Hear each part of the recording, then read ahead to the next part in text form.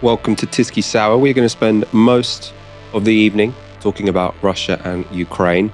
On one level, I'm really pleased about that because I love it when we do foreign policy shows, just because it's so interesting. Obviously, the circumstances are not really anything to celebrate. The big question, can we avoid World War III? It's not a particularly reassuring moment to find ourselves in.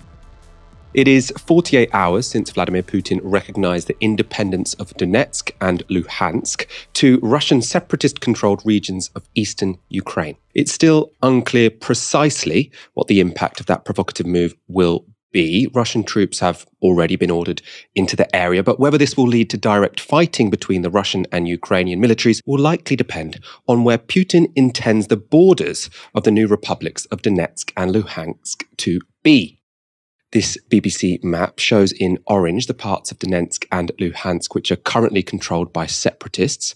There are still large parts of both regions under Ukrainian control. So will Russia fight for the rest of them? Putin was asked about that yesterday. As for the borders, what borders will be recognized as the borders of these republics? We have already recognized them. That means we have recognized all fundamental documents and their constitution. And constitution determines the borders of Donetsk and Lugansk regions while they were part of Ukraine. But we are counting on resolution of all these differences. That these differences will be sorted out between Kiev government and Lugansk and Donetsk regions. But for the moment, we understand that this is probably impossible in this current situation. But we're hoping for this to happen in the future. So that was somewhat ambiguous. Russia, Putin says, has recognized the entire regions of Donetsk and Luhansk, but he suggests their final borders could be settled in negotiations with Ukraine. Also in that same conference, Putin reiterated his broader demands. The best solution would be for the authorities in Kiev to give up their ambition to join NATO and adopt neutrality.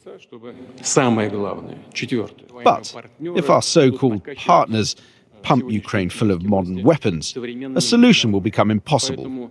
So the most important thing is that Ukraine should demilitarize. Whether Putin's recent actions will give Ukraine the confidence to demilitarize is doubtful. In any case, this morning the Russian leader suggested his country was still open to dialogue with the West. Our country stays open for direct and honest dialogue, for the search of diplomatic solutions for the most complex issues. But I will repeat, Russia's interests, our citizens' safety, are absolute. So we will continue strengthening and developing our army and navy, increasing their efficiency, providing them with the most advanced equipment. That's the latest from the Kremlin. What of the Ukrainian leadership? Zelensky is today preparing to impose a state of emergency across Ukraine. The country has called up army reservists, and it has encouraged Ukrainians currently based in Russia to immediately leave. The blunt truth, though, is that Ukraine's military will be no match for Russia's. That means the West are relying on sanctions to try and dissuade Putin from going any further into the country. For its part, the UK has so far announced sanctions against 5 Russian banks and 3 oligarchs. Bill Browder, a UK-based campaigner for Magnitsky sanctions, called the package pretty tepid and pointed out that oligarchs had already been on the US sanctions list since 2018. The US have also announced sanctions. They will be targeting 2 major Russian banks and the country's sovereign debt, meaning Putin's government can't raise funds on international markets. The US also announced they would be moving additional troops into the Russian-bordering NATO member states of Latvia, Lithuania, and Estonia, though President Biden insisted this was purely a defensive measure. Let me be clear. These are totally defensive moves on our part. We have no intention of fighting Russia. We want to send an unmistakable message, though, that the United States, together with our allies, will defend every inch of NATO territory and abide by the commitments we made to NATO. Meanwhile, the EU has announced a list of 27 individuals and entities that have been blacklisted as part of its first tranche of sanctions. They include Putin's chief of staff, his defense minister, two of his deputy prime ministers, and the heads of Russia's navy, army, and air force. All have had their assets frozen and are banned from entering the EU. The most significant cost imposed on Russia so far, though, is the German decision to cancel or at least pause the opening of the gas pipeline Nord Stream 2.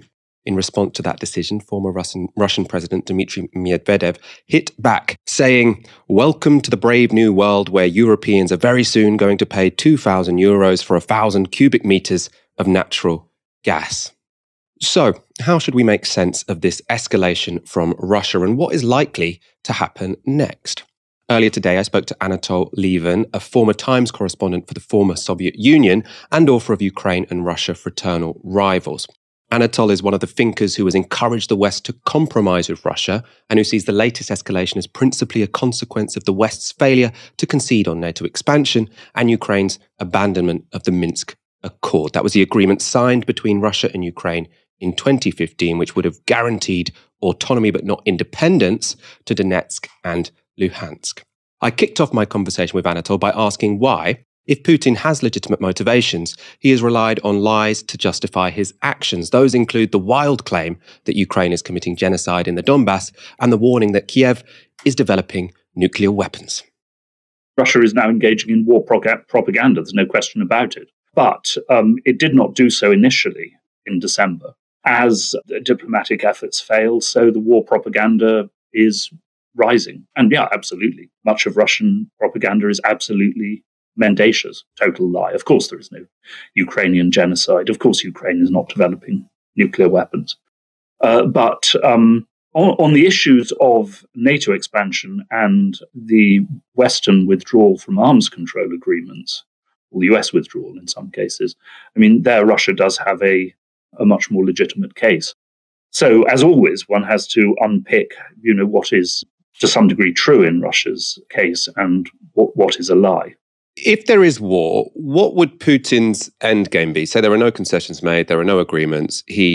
People are suggesting he could take the whole of Ukraine, occupy Kiev. To me, that just seems so costly. I can't see how it could work. Where do you see this escalating to, and how would that be in Putin's benefit?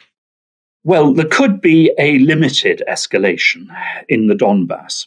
As has been pointed out, the Donbass republics only cover about half, the separatist republics only cover about half the territory of the administrative provinces of the Donbass.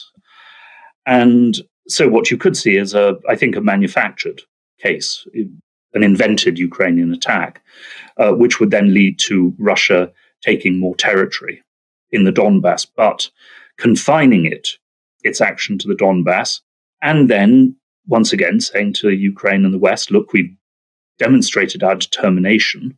Can we now talk again? Oh, and by the way, yet again, the West has demonstrated that it won't fight to defend Ukraine. So there could be a limited escalation. But if Russia launches a full-scale invasion of the rest of Ukraine, my own view is, and obviously, I'm not inside Putin's head. Nobody is except Putin. But nothing I'm hearing suggests that Russia would go as far as Kiev or Western Ukraine, because then they would face massive public resistance for sure. And if they tried to prolong their occupation, they would face guerrilla war. They would face massive protests, which they might have to put down by shooting large numbers of people. And above all, I don't think in those areas they would find anybody who would run Ukraine for them. This is not Hungary and Czechoslovakia, where you had, during the Cold War, where you had communist parties, in place, whose officials you could appoint to run the countries. I don't see how they could possibly administer the whole of Ukraine. So my view is that if, God forbid, there is a wider invasion, they will occupy more of the mainly Russian-speaking areas of the east and south of the country, where they would hope, perhaps wrongly, by the way, they could very well be wrong about this, that they would have enough local support to be able to create the appearance of a popular government or governments there, as they have in the Donbass. And then we would see what the next move was. It could be, of course, doing what they've done in the Donbass and recognizing the independence of these places and therefore permanently breaking up Ukraine. Or it could be an offer to reunify Ukraine, but on the basis of federalism and neutrality. In other words, we will withdraw, all our troops, but the Russian-speaking areas have to have autonomy. Ukraine becomes a federation, effectively, which, from a Russian point of view, would guarantee that Russia would have a permanent state within Ukraine and block Ukraine's movement towards the West. Which of those two options Russia would adopt in the event of an invasion, I do not know. And by the way, the thing about wars is, as from vast majority of wars, including, of course, America's wars over the past generation, you never know in advance how they're going to turn out. And by the way, how they turn out at the start, as in Afghanistan and Iraq, may look totally different from how they turn out later on. So much, obviously, would depend in the event of war on how the war goes, how hard the Ukrainian army fights, whether Russia does have any real support in the areas of Ukraine it occupies. We would have to see, but an awful lot would depend simply on the course of the war. We've seen the first tranche of sanctions from the United States, from the EU and from Britain. Do any of those strike you as the kind of sanctions that could affect Putin's reasoning? Do you think there are any sanctions that would affect Putin's reasoning in this case? These sanctions won't, no. I mean, the threat of much deeper sanctions, I think, has affected Russia's reasoning. After all, it is now 2 months since the original Russian démarche. And it's, a long time since, from a Russia's point of view, the Minsk process has died. So clearly, the threat of intensified sanctions has affected Russian behavior. But, I mean, if Russia decides to go to war, then it will do so in the conviction that it will face much heavier sanctions.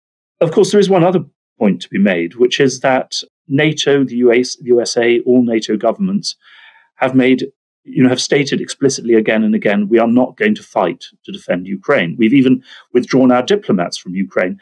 American diplomats have moved to the far west of the country and have been told to sleep in Poland because it's too dangerous now to sleep in Ukraine.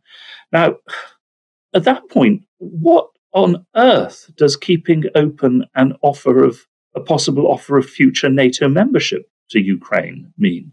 If it is absolutely certain that we will never fight Russia, I mean, what is this nonsense? To be honest, I mean, you talked about Russian propaganda. Well, there is also mendacious Western propaganda, and this particular part of Western propaganda seems to me virtually surreal in its open insincerity. If we're not going to fight to defend Ukraine, then we're not going to offer NATO membership to Ukraine. It's as simple as that. That was Anatol Lieven speaking to me earlier today. Is Putin thinking straight, and is he getting decent advice? A televised meeting of Russia's Security Council on Monday got lots of people worried. At the meeting, all of his key advisors were asked their opinion on recognizing the independence of Donetsk and Luhansk. The whole affair was highly choreographed, and it seemed impossible for Putin's advisors to disagree with their boss. Now, that wasn't just any underling that Putin was humiliating in front of the world. It was the head of Russia's spy agency. He's a hardliner, usually considered a close Putin ally. Aaron, I want your thoughts on this. Normally, I tend to be fairly suspicious of those arguments, say, it's this foreign leader, he's irrational, he's gone mad, we should dismiss all of their demands out of hand. Of course, this isn't about NATO moving eastwards, this is just someone who is drunk on power. As I say, I'm usually suspicious of those arguments. At the same time, it does seem like Putin is potentially in a little bit of a bunker right now. And if I were one of his allies, I don't know how comfortable I'd feel challenging whatever decisions he's been making. Yeah, I mean, the cliche is about people like Putin or Kim Jong-un or any sort of, not tyrant necessarily, because sometimes they're sort of given the veneer of democratic legitimacy like Putin, but clearly authoritarian, has centralized a great deal of power, makes something of a mockery of democratic practices. Often they're sort of depicted as, like you say, irrational, crazed, unhinged, unable to sort of think rationally over the short, medium or long term. Often it's the complete opposite. To get to the very top of a political system, which is often not based on rules and due process, fair play, although you could say the same applies to the UK right now. Often those people are the most rational, strategic people you can imagine. They're the people least likely to take an overly risky choice when the overhead is particularly high. And that is the case when you invade foreign entity. There are major downsides. So people like that tend not to be as unhinged and deranged as they're sort of painted in the popular culture depictions that we're often subject to. And they're very, very thoughtful. I'm not saying they're good people. I'm not saying they're intelligent people, but they're thoughtful. And they're generally risk averse. They're far more risk averse than, again, we give them credit for. There's a reason why a lot of wars and conflict over the last 70 years have been started by multi-party liberal democracies and fewer by belligerent one-party states. Like I say, by virtue of what it is, it gives a greater rise to risk aversion. Because, of course, if you lose, you're screwed. Everything goes. That's not the case for George W. Bush. Wasn't the case for Tony Blair. So that's true. All that said, he did look kind of crazy, Michael. And like you say, he's talking there to the head of what Russia's equivalent of MI5 is, its internal security agency, who was mumbling, couldn't finish sentences, and then towards the end, literally answered the wrong question on which they were all talking. And there's a part of it where I don't think this was choreographed, anything but. I mean, my God, if that was the case, then this guy needs to win Sergei needs to win an Oscar. But there's a part of it where you do see over the last 10, 15 years, videos of Putin going into workplaces, setting bosses straight, talking to oligarchs, giving them a dressing down. And it is performative and it's clearly for public consumption and it's building and projecting a certain image of Vladimir Putin as a political leader to the Russian electorate. This looked like that, but it wasn't choreographed. It wasn't planned. It didn't seem to be anyway. And what it did remind me of was Saddam Hussein. There's that sort of iconic video where you see Saddam Hussein, basically his coup within the Ba'ath Party of Iraq in the 70s, and his rivals are taken from their seats in the audience by the police, and he's just sort of smoking a cigar, and you can't see them, they're sort of dragged away by the police, they're screaming, and you just see him. And it kind of reminded me of that. It kind of had a Tony Montana in Scarface vibe to it, Michael. And I think for a lot of us, watching that alongside the content of the speech he gave that same day, even for people like you and I, who are often very skeptical of sort of Western rhetoric with regards to foreign policy outcomes and so on, you look at that, you think, shit, this could really escalate. This could really escalate. And like you say, it's an important, germane question to ask. He's getting older. He's been in charge for a long time. Very few people exercise that amount of political power for that long and sort of go to the grave without any major fuck-ups, which he's not really had. So it's perfectly plausible something strange happens, yes.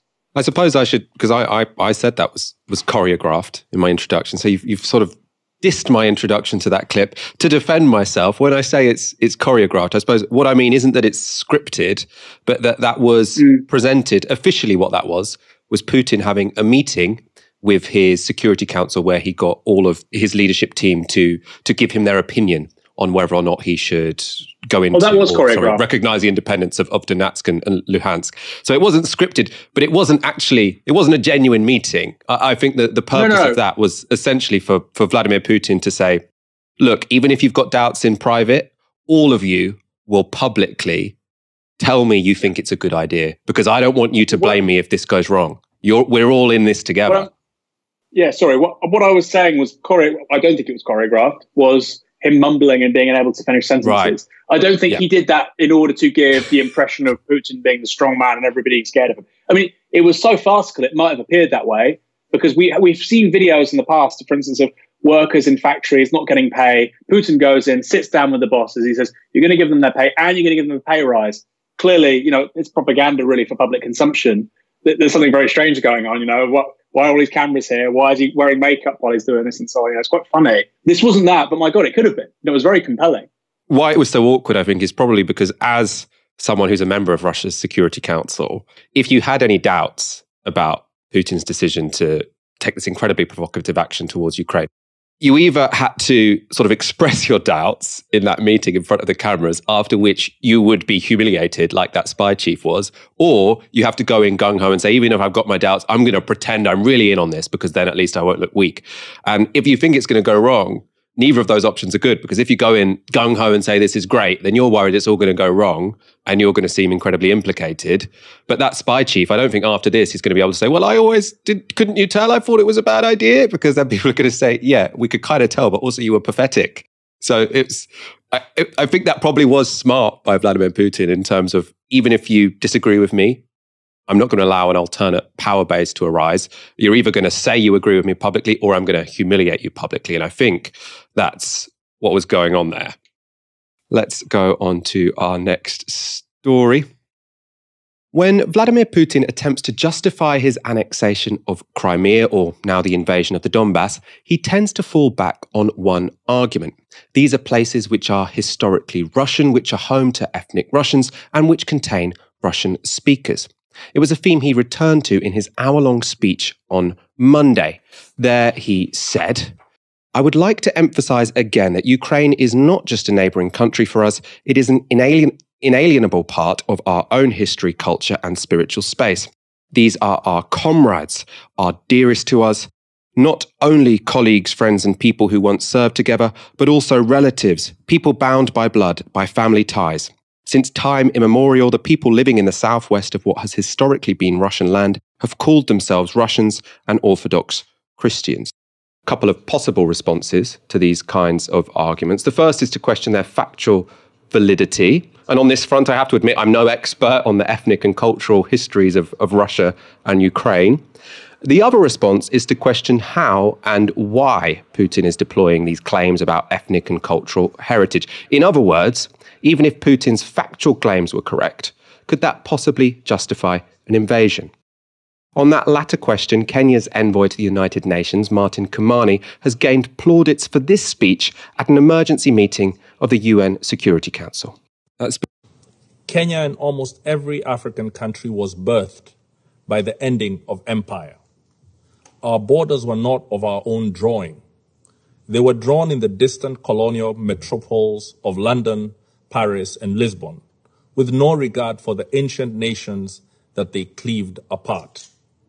Today, across the border of every single African country live our countrymen with whom we share deep historical, cultural, and linguistic bonds. At independence, had we chosen to pursue states on the basis of ethnic, racial, or religious homogeneity, we would still be waging bloody wars these many decades later. Instead, we agreed that we would settle for the borders that we inherited, but we would still pursue continental political, economic, and legal integration. Rather than form nations that looked ever backwards into history with a dangerous nostalgia, we chose to look forward to a greatness none of our many nations and peoples had ever known. We chose to follow the rules of the Organization of African Unity and the United Nations Charter, not because our borders satisfied us, but because we wanted something greater, forged in peace. We believe that all states formed from empires that have collapsed or retreated have many peoples in them yearning for integration with peoples in neighboring states. This is normal and understandable. After all, who does not want to be joined to their brethren and to make common purpose with them? However, Kenya rejects such a yearning from being pursued by force. We must complete our recovery from the embers of dead empires in a way that does not plunge us back into new forms of domination and oppression. We rejected irredentism and expansionism on any basis, including racial, ethnic, religious, or cultural factors. We reject it again today. Has gained widespread praise. It's been viewed over 4 million times on Twitter, more on other social media platforms. Aaron, what did you make of it? I thought it was quite moving, actually. And the overt rejection of irredentism, as he calls it, which is to say, there is a nation state which is an expression of a certain nation, of a people, which is ethnically, linguistically homogenous, and there is a part of it which remains unredeemed, which needs to be taken back. So you can think about, for instance, Italy, before the First World War, was looking to the north, was looking to bits of the Austro-Hungarian Empire, it was looking to Croatia, the Dalmatian coast. This is really, quote unquote, Italian. And of course, many countries have potentially quote unquote irredentist claims. You might remember, I think 2 years ago, Dua Lipa tweeted an image of Greater Albania. You know, there are questions around, Greater Greece, Greater Macedonia. There was a great image a few years ago, Le Monde Diplomatique, and they had sort of overlapping, greater countries in the Aegean and in the Balkans. So it is an issue, and for a statesperson or a politician in the 21st century to make that overt repudiation of it, I think is very important. And I think that's right. The way that borders now work in the aftermath of the collapse of empires, not just Europe's colonial empires in Africa, but of course, the Russian Empire, for instance. What we're seeing right now is partly the expression of that. You have ethnic Koreans in China and Manchuria, north of the North Korean border. You have ethnic Russians in Latvia. You have ethnic Germans in other parts of Europe, and I believe even in the Baltic states. So you used to have many ethnic Greeks in Turkey. The Turkish coast until around 100 years ago was primarily ethnic Greeks. And I think he's right. We can't really accept the claim that this is not a legitimate border because people from this ethnic group, from this neighboring country, rather than them move, or rather than that state simply be a multicultural polity, we should take it because it's actually ours. I think, Christ, if you want to go down that route, then we're going to have a lot more conflicts in the 21st century than even the 20th, which is saying something. I think it's got plaudits very, very justifiably. I think most people sharing it have pointed out how successful a riposte it is to Vladimir Putin on this. Look, even if there are Russian speakers in eastern Ukraine, if we start changing borders just because of people's ethnicities, we're going to have a war of all against all. He's saying, yes, you're arguing in your speech as sort of Putin is, that, our borders are kind of arbitrary. That was the point of his hour-long history lesson.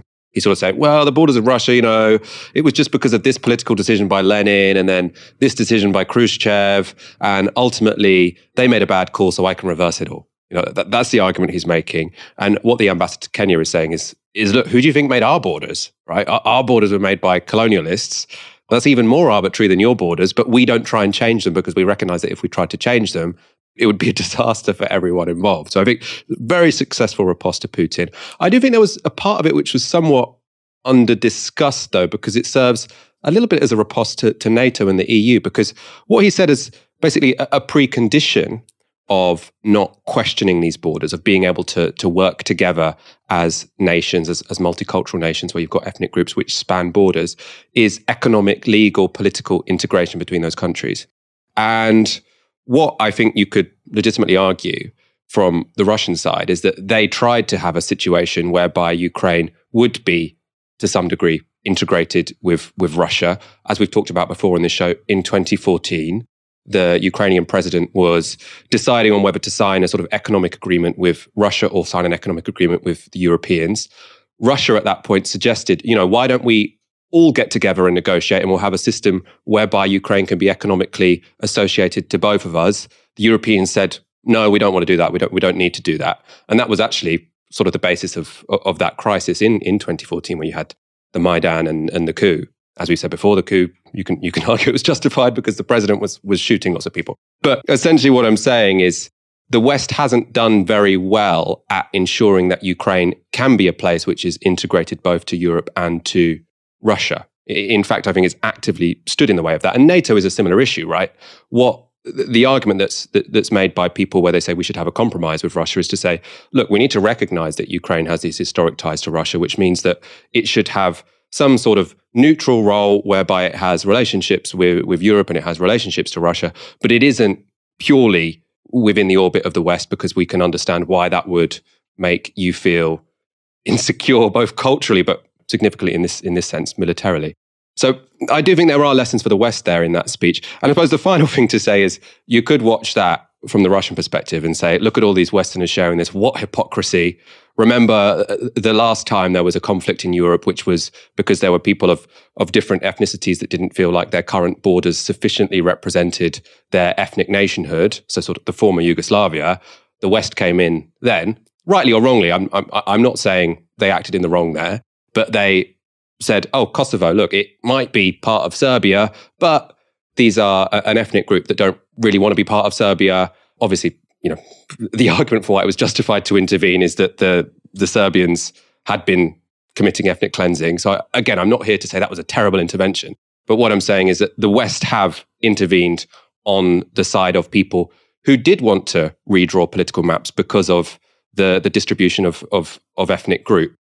So I don't know, I think it's more complex than lots of the people who've just sort of shared that saying, yes, this is why Putin's wrong. No, I totally agree, Michael. Look, what the EU wants and what certain sort of hawks want is for the whole of the Ukraine to be in NATO, the whole of Ukraine to be in the European Union. And it's undeniable that there is a majority of people in these two new independent states which don't want to be entirely in the orbit of Europe and cut off from Russia. That's undeniable. The extent of that legitimacy is what's in question. There were two referenda for Donetsk and Luhansk in 2014. In both referenda, overwhelmingly, they vote for independence. Now, the question is about turnout. In terms of local authorities, they say turnouts in the 70s, the 80s, the 90s. The Ukrainian central government says it's actually much lower. What they don't contest is that an overwhelming majority of people want independence. Now, you can't, on the one hand, say that therefore, and by the way, I think this is choreographed by the Kremlin and so on, so I'm not suggesting Putin is sending in peacekeepers.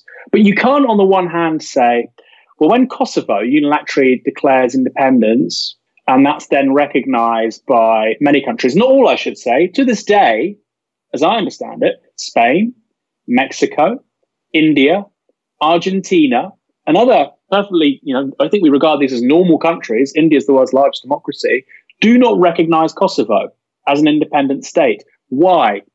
Because it really opens a Pandora's box when it comes to the fragmentation and disintegration of pretty much every country out there, if that's now a norm. And so I think, you do have to reflect on the attitudes and the policy choices of Western elites in the late 1990s, early noughties, with the fragmentation of Yugoslavia. You look at Kosovo and you say, there's a contradiction here, right? You can't, on the one hand, say that this group can unilaterally, and by the way, the ICJ in 2010, I believe, said that what they did was legal. And when it was declared as legal, the Serbian president at the time said, well, if that's legal, you've got a lot of problems over the next 10, 20, 30 years because this is going to happen repeatedly. And guess what? He was right. So, yes, of course, you have a right to self-determination. But there is an issue here where you have the lines between civil war, breakaway states, and legitimacy are very permeable, are very, very permeable. And so it does boil down to a question of interpretation. If you think that what's happening in Donetsk and Luhansk is illegitimate, but Kosovo was legitimate, you've got to explain why. And I think actually for many people, that's not really easy to do. And I think in retrospect, Western policy elites, like I say, made major mistakes. And that's what we see repeatedly from people like Peter Hitchens, or even your guest earlier on, Michael. In the mid-90s and the late 90s, the Russian elite were perfectly happy in a new global order where they play second fiddle, where they're not a major power, but they also have their interests broadly respected. And that's not what happened. I think Peter Hitchens, he's a conservative. I disagree with him on many, many things. But I think he's right about this. At the sort of height of Cold War, post-Cold War euphoria, Western policy elites, against their own rational long-term self-interest, made choices which I think we're going to be paying for a very long time. Not just in 2022 with these two breakaway republics. I think, you can't talk about a rules-based international system when you do what we did with Kosovo. You can't. There's a problem there. And so there's going to have to be, that's got to be revisited, and the contradictions are going to have to be addressed, particularly if the West, if the European Union, the Brits, the Americans want to be seen as fair. And I think it's really important to say here, Michael, asking for coherence is not the same as being an apologist for Putin. Because I believe, and I agree with the claim, that we do need a rules-based international order. I agree with that point. But you know what? That's entirely implausible if you have the world's leading military, political, economic power, the United States, and its allies, not playing by the rules they ask others to play by. You can't have a rules-based international order. You can't. And it was only in 2020, I believe, that you had the Iraqi government, the sovereign Iraqi government, asking the United States military to leave the country. The parliament of Iraq asked the US to leave. They didn't. So again, we're talking about sovereignty and self-determination. You can't just pick and choose on these things, which is why I think the left has a really valuable point to make here, and why it's being besmirched and libeled by the establishment, which is, look, If we want to apply high standards and we want global consensus around certain things, guess what? We're going to have to play by those rules as well. And in Washington and London, particularly in light of the last 20, 30 years of foreign policy choices, the war on terror, Iraq, Afghanistan, Kosovo, Libya, no thank you. Because if we accept that you're right, then we've been wrong for the last 30 years. I mean, Christ, Michael, NATO, North Atlantic Treaty Organization, is Libya near the North Atlantic? Was the war in Libya in 2011 defensive? The fact that now a couple of hundred miles from, Italy, we've got a country which has open-air slave markets, which was the result of a NATO intervention. Was that the result of a defensive intervention? Was that defending against Russian aggression? So come on, let's be reasonable here. And I think that's the territory the left has to stay on and speak about and not be cowed, because we're right.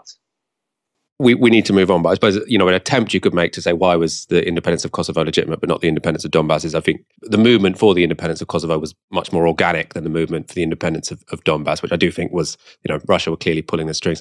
Also, there was genuine evidence of the Serbians having committed ethnic cleansing, and I don't think there is that kind of genuine evidence of the Ukrainians doing the same. So, I mean, you can make the argument that there are differences, but in terms of this broad, we have to accept borders as they are, yeah, it's a bit more complicated than that. And Aaron, you're absolutely right to say that when it comes to what the West want to do and what NATO want to do, international law just tends to absolutely go out of the window, which is why it's very difficult to say, you can't do this because it's against international law, because when we wanted to do it, we did it anyway.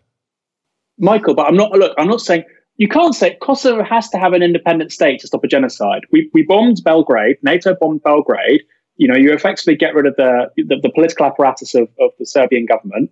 And you stop that. You could stop that without saying we are recognizing your, declaration of independence as a country. And like I say, many countries haven't, Michael. Mexico, I don't want to go over them all again. India, Argentina. And I would also say, Michael, look, in the West we say, well, if you want to guarantee the rule of law and democratic rights, you need to be multicultural polities. It's important that you can. I believe in that. Christ, Michael, I'm Iranian. I'm British Iranian. I hope that's the case. A successful modern country has people of different ethnic backgrounds living together in the same country. Well, why couldn't Serbia be like that? Why can't that be the demand for Serbia?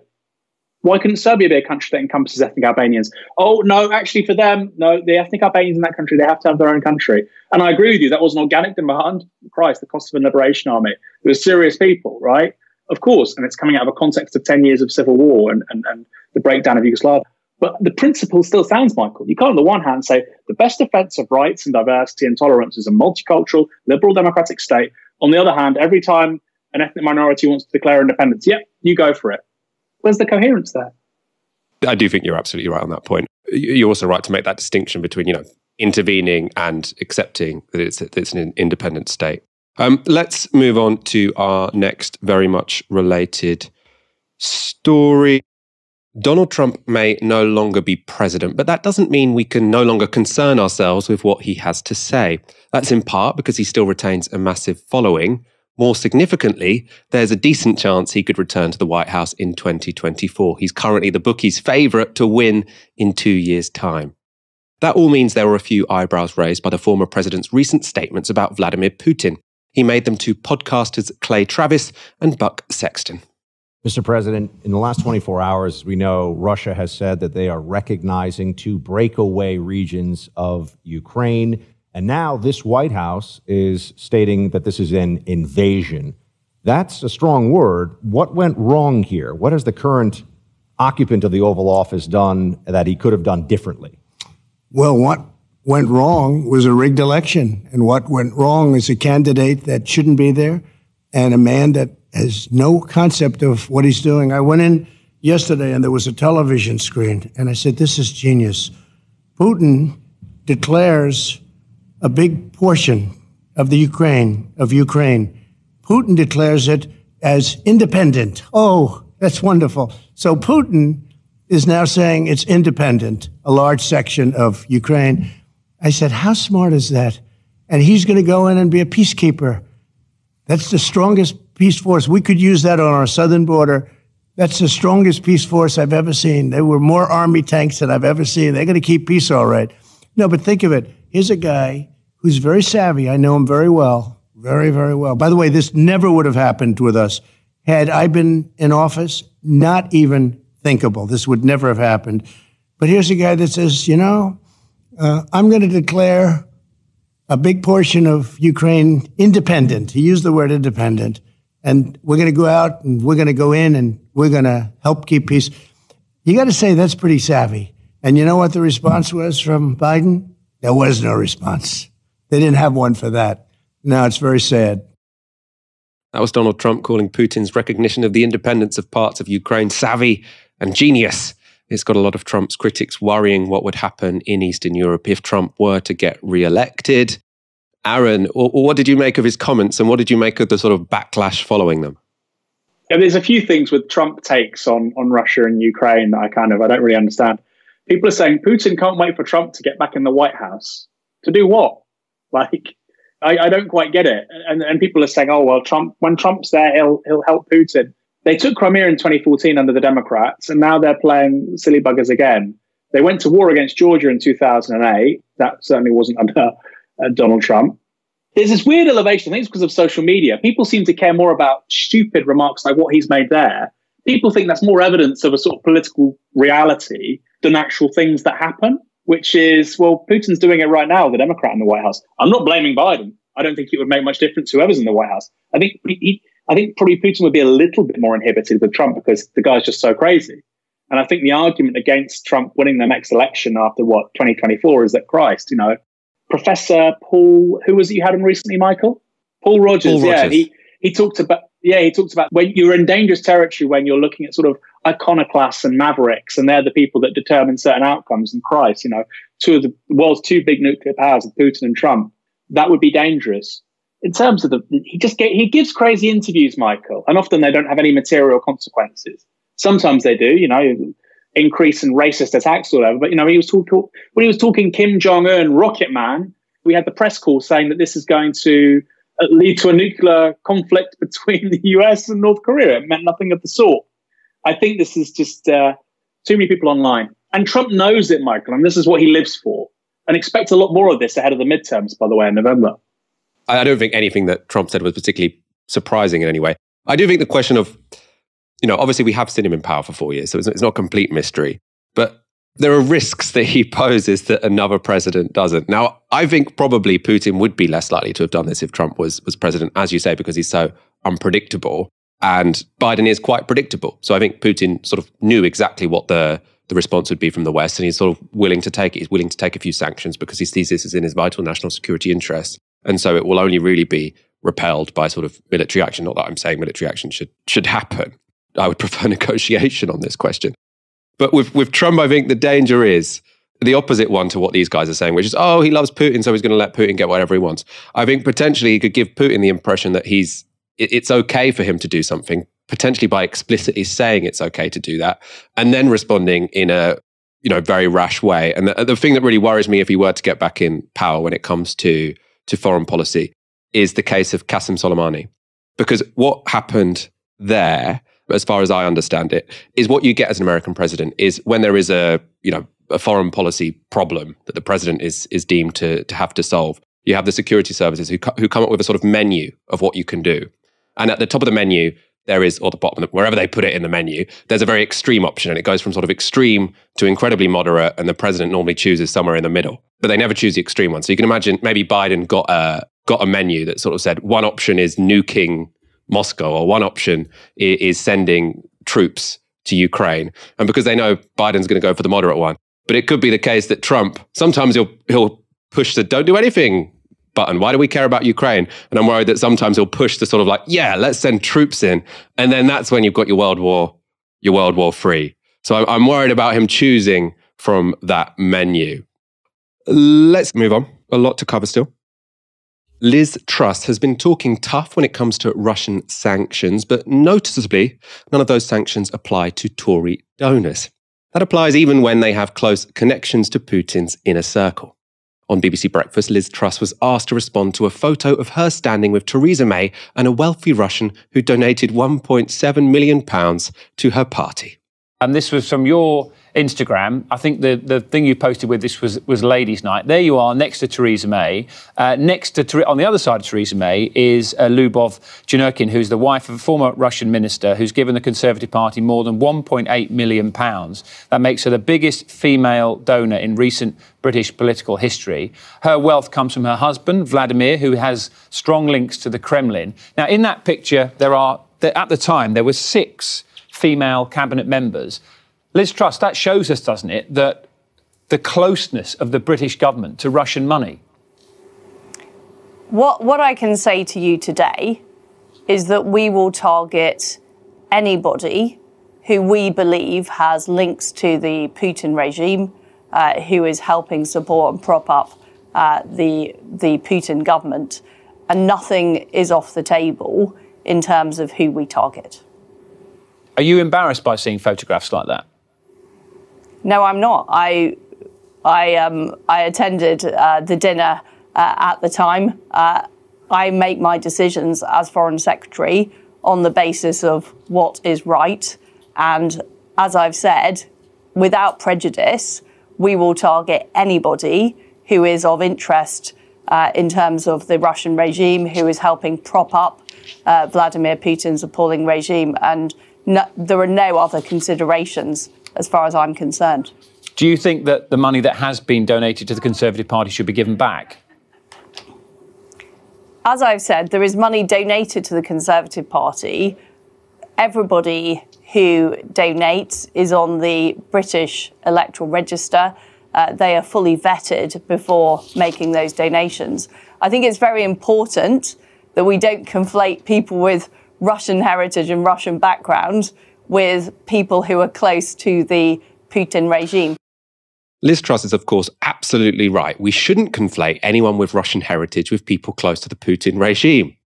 But the Tory donor Truss was photographed with wasn't just any old Russian. She is the wife of Vladimir Janukin, who served as Putin's deputy finance minister from 2000 to 2002. After that, he became head of a Russian state development bank. He was removed from that post in 2004, but he then moved to the UK, becoming a citizen in 2011. Significantly, in 2020, the BBC reported that Vladimir Janukin received $8 million from a politician facing US sanctions due to his closeness to the Kremlin. However, while Truss thinks accepting a couple £1 million from a Russian oligarch is unproblematic, she's been doling out advice to others on how to get tough on Russia. When I told my listeners you were coming on, there was a flurry of emails and questions. One I'll just put to you. Henry in Highbury, should the football match go ahead in St. Petersburg, the UEFA final? What's your view, yes or no? No. Simple as that. If an England team were to get through, should they boycott it? If I was on the England team, I would boycott it.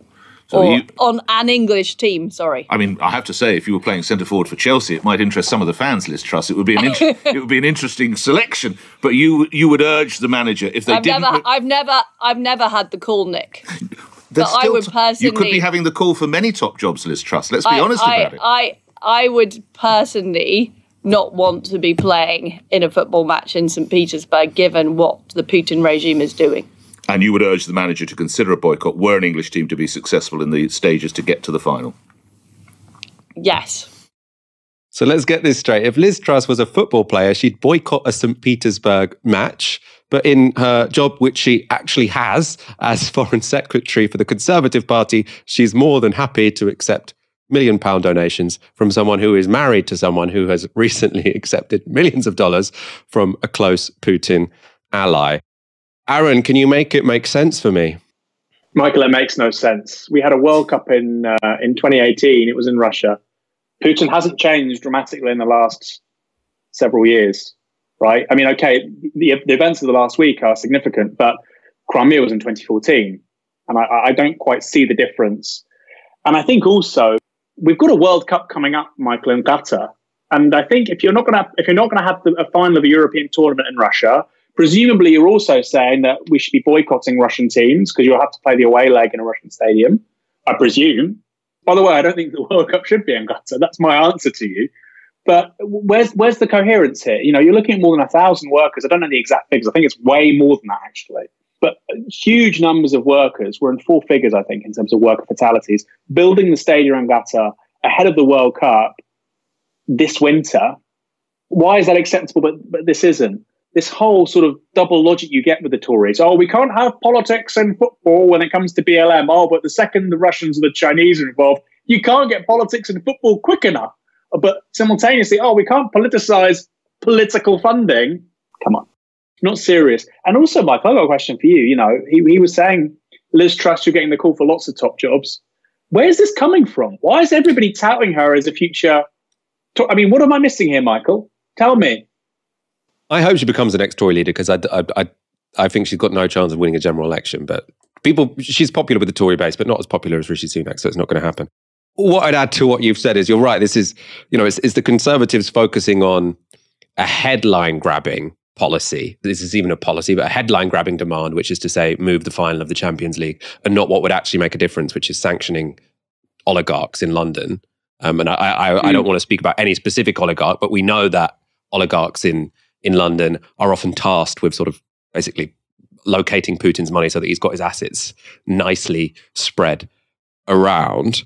But the other issue is this other classic Tory thing, which is to say, we're not going to make any sacrifices. Yeah, we're not going to give up the £1.7 million that these people are giving to us. But if you've worked your whole life to become a footballer and the pinnacle of your career is, or would be, playing in the Champions League final, you shouldn't do that. You'd be a bad person if you played in the final of one of the most prestigious games in the sport, which is sort of like your life purpose. But we're not going to give up £1.7 million from this Russian oligarch. Kind of reminds me of them all saying, oh, you should not ask for increased pay for the sake of inflation, even though we're not going to make any of our mates, or indeed, the assets that lots of them hold. They're not going to try and not try and shrink that anymore. They're not going to spread that around. It's do as I say, not as I do, isn't it?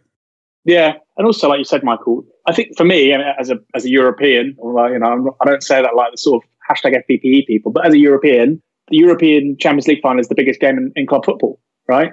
I mean, I'm sure that people in South America that watch the Copa Libertadores might disagree or whatever, but I think it is. Like you said, it's the pinnacle of your professional achievements, unless you go to a World Cup final. I think actually for a lot of players, the Champions League is probably in some ways more important. Really? And also, by the way, Michael, there's a decent chance an English club makes it to the Champions League final. I really want to hold the Tories' feet to the fire on this. Really? I mean, if it's Christ, can you imagine if it's Chelsea? If it's Roman Abramovich's Chelsea playing in a Champions League final in Russia, and there's a lot of Chelsea supporting London black cab drivers, Michael, who are Tory fanatics, they won't be happy.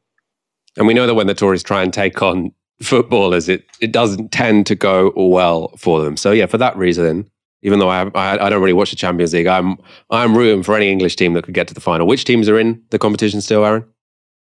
You've got Liverpool, Chelsea, Man City, Man United. I think realistically, 3 of them will get through to the next round. Maybe all of them. I mean, Man United are playing Atletico, so there's a strong chance you'll have at least one English finalist. It says probable actually. So Tories creating problems themselves down the line here. Let's go to our final story. For the first time in British history, a sitting Prime Minister has been questioned under police caution as part of the Metropolitan Police investigation into 12 parties that took place in Downing Street during lockdown. 88 people, including Boris Johnson, received a police questionnaire. And thanks to a leak to ITV, we've seen the contents of that questionnaire. It includes this: you do not have to say anything, but it may harm your defence if you do not mention when questioned something which you subsequently rely on in court. Anything you do say may be given in evidence. That statement means that the questionnaire is equivalent in law to a formal police interview. The leak also revealed the questions respondents had to answer. They include: did you participate in a gathering at 10 Downing Street? What was the purpose of your participation? Did you interact with or undertake any activity with other persons present?